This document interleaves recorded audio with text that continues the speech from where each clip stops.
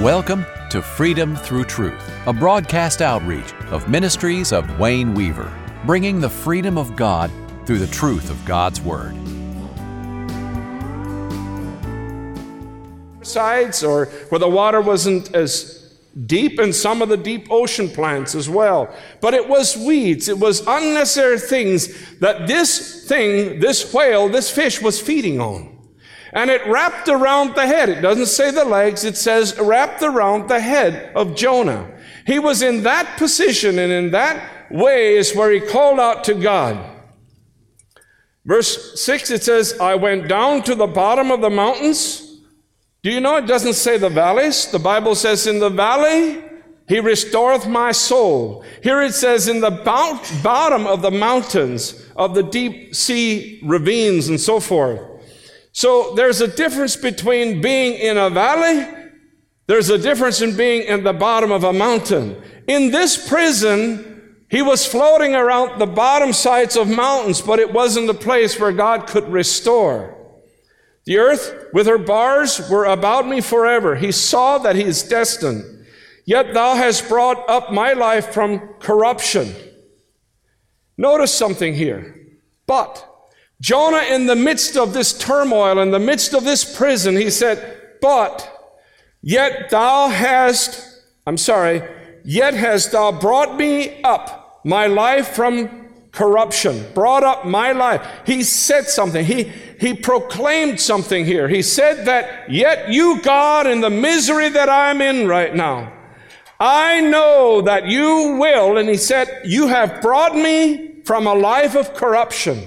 He proclaimed that something will happen here. God will hear him. Somebody knew that in that hopeless situation he was, that God will hear him. And he spoke it. He said, you have brought me out of a life of corruption. O Lord, my God. Verse 7. When my soul fainted within me, I remembered the Lord, and my prayer came in unto thee in thy holy temple, in the prison of the whale. In that condition, his soul remembered something. And it remembered that there is a God. I'm going to call on him. And I know he will set me free. He will bring me out of this mess that I'm in. And he spoke it that way. He spoke the hope. Verse 8. They that observe lying vanities. Notice it goes from 2, 5, 6, 7. And then verse 8, just a different verse. He observed this even in the belly of the whale. They that observe lying vanities forsake their own mercy. And you know, when you are in prison, the prison that you are in, you oftentimes, there's things that you look at your own life, your own inability, your own things that have brought you there, and they become a lying vanity. It's a vain thing that you start believing in. It's one of these things that there is no hope for me. I will always be like this. I will never change. It's a lying vanity. And when you have a lying vanity, you forsake your own mercy. God's mercy that is there for you to carry you and to pull you from those weeds, to pull you from this prison, will not extend to you as long as you believe in this lying vanity. It's a vain thing. It's an untruth. Something that the enemy speaks to your soul. Something that in your hopelessness, you start seeing some things and you start forming ideas of what brought you here, and you start believing in that. You say like this, that because of my childhood, because of the way I was raised, or the way I was born, or the way I was misused, I will never ever come out of this. This is the tomb of Jonah. You start believing in lying vanities, and at that point, God's mercy cannot extend to you. Let me read the verse again. Jonah must have believed in lying vanities. They that observe lying vanities forsake their own mercy. He had a certain vanity about something about himself that made him flee from God, saying, God, I'm not capable to deliver the message to Nineveh. There is something in me that hurts too much.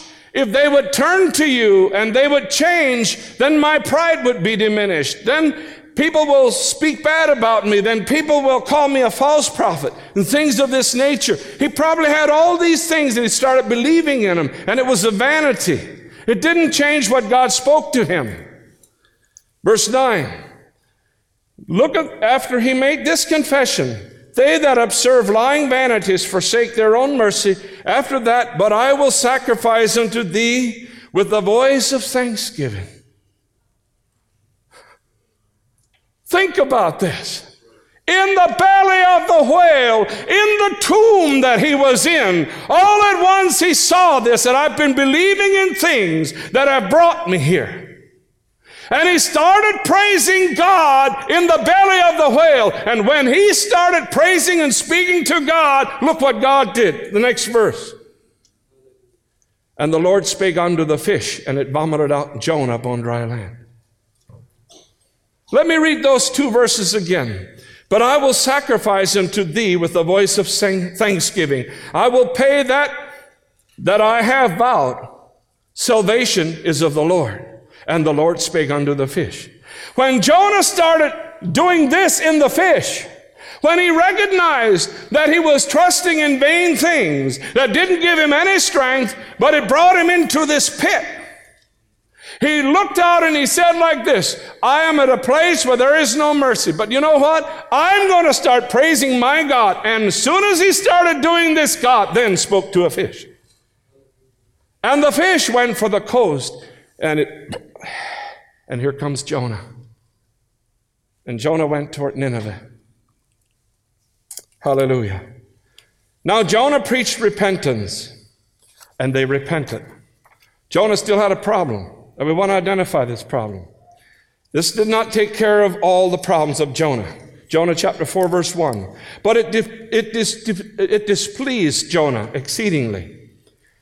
And he was very angry. When he saw that the people of Nineveh were repenting and taking their life and changing it around, then he saw that, well, if they do this, see, I'm going to come here and I'm going to say like this, all you people of Nineveh, I want to speak the word of God. I'm telling you that unless you repent, you will all be destroyed. But God, I know that if I will say this, the people will repent, and then they'll go and they'll laugh at me. They'll say, yes, you know, where's the fire to some of them? Maybe the other cities around. Where's the fire that Jonah was saying that they'll have, and they never did? There is something that Jonah could not accept, of feeling wrong. He could not accept of feeling wronged, and it put him in a prison. Do you hear me?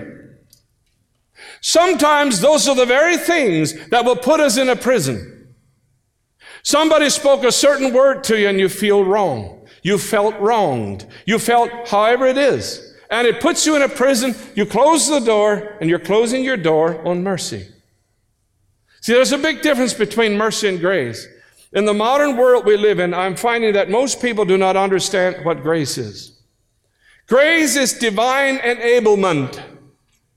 It's not sloppy forgiveness. Mercy is forgiveness. Some people take the word grace and think it's mercy. No, it's not.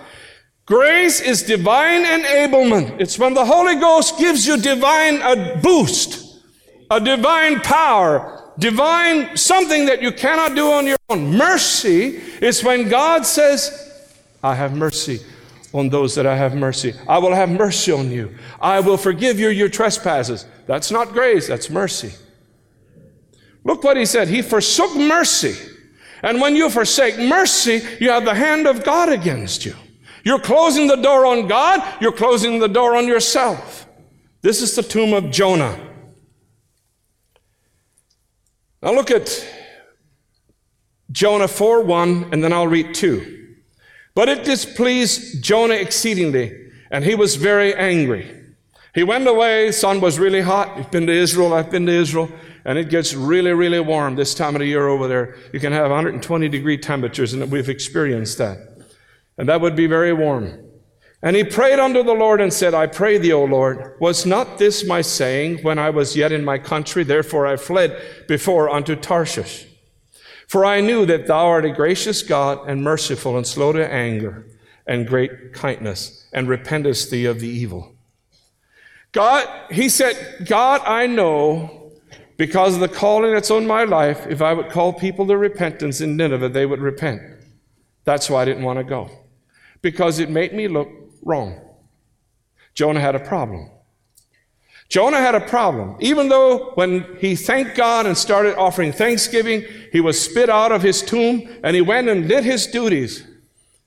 Now verse 11, it says like this, and should not I, he said like this, he said like this, God, I was embarrassed, or put some other words in there. I was personally embarrassed of when the people repent, what people will think of me. Because I know you're a gracious God, and I knew that, and it was all about me. I wanted to make my life look good, and I wanted to look acceptable to most people that are out there.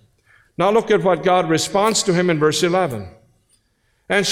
God says, and should not I spare Nineveh, the great city wherein are more than 60,000 persons that cannot discern between their right and left hand, and also much cattle? Jonah thought of his own thing. Jonah thought of his own character, his own personality. He thought of his own reputation. And he thought, how will this make me look? God will question my calling and all this. But God said like this, God said, no, Jonah, I was not concerned about you. I was concerned about the 120,000 people and the cattle that will die if you don't go. Jonah wasn't thinking 120,000 people. He was thinking himself. See, that's what put him in prison. God said, I see the big picture, you see the little picture. You just see a little man walking on the way up to Nineveh and stopping there and speaking the word right inside the city walls and telling the people, unless they repent, God will destroy the city. Rather than that, you were concerned about your own reputation, not about the 120,000+ people and the cattle. God even looked to the cattle. He looked to the horses, to the cows, and to the calves, and to whatever was in there in the name of cattle. And he was even concerned that he wouldn't destroy the cattle. But Jonah wasn't thinking cattle. He wasn't thinking souls. He was looking at his own pride. God put him in a prison. That was one prison. We'll look at another prison now. The next one is Lazarus' tomb. John 11:11. These things saith he, and after that he saith unto them, our friend Lazarus sleepeth, but I go that I may wake him out of sleep. We want to talk a little bit about the tomb of Lazarus. This was also a legitimate tomb. He had died, friend to Mary and Martha, brother to Mary and Martha, and a friend to Jesus. Verse 25, Jesus said unto her, I am the resurrection and the life. He that believes in me, though he were dead, yet shall he live. Now, let's go back to this. What caused the death of Lazarus? Like I spoke to you last Sunday's message, the death of Lazarus simply came. He was probably sick. But Jesus could have prevented it if he would have come there. That was the accusation, or maybe I shouldn't say accusation, but that was the words that were spoken to him. Jesus, if you would have come, he would not have died. Jesus obviously knew that he was sick. And he could have come right away and prevented that death. But he said later, this death is that God would be glorified.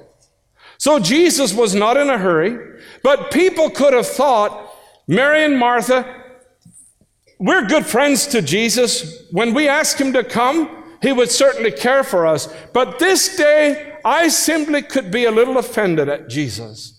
Why in the world did he allow our dear brother to die? If he would have been here, he would not have died. We hope you've been inspired and changed by today's message. If you wish to listen to today's message, or for other audio and video resources from the preaching ministry of Wayne Weaver, please visit ministriesofwayneweaver.com.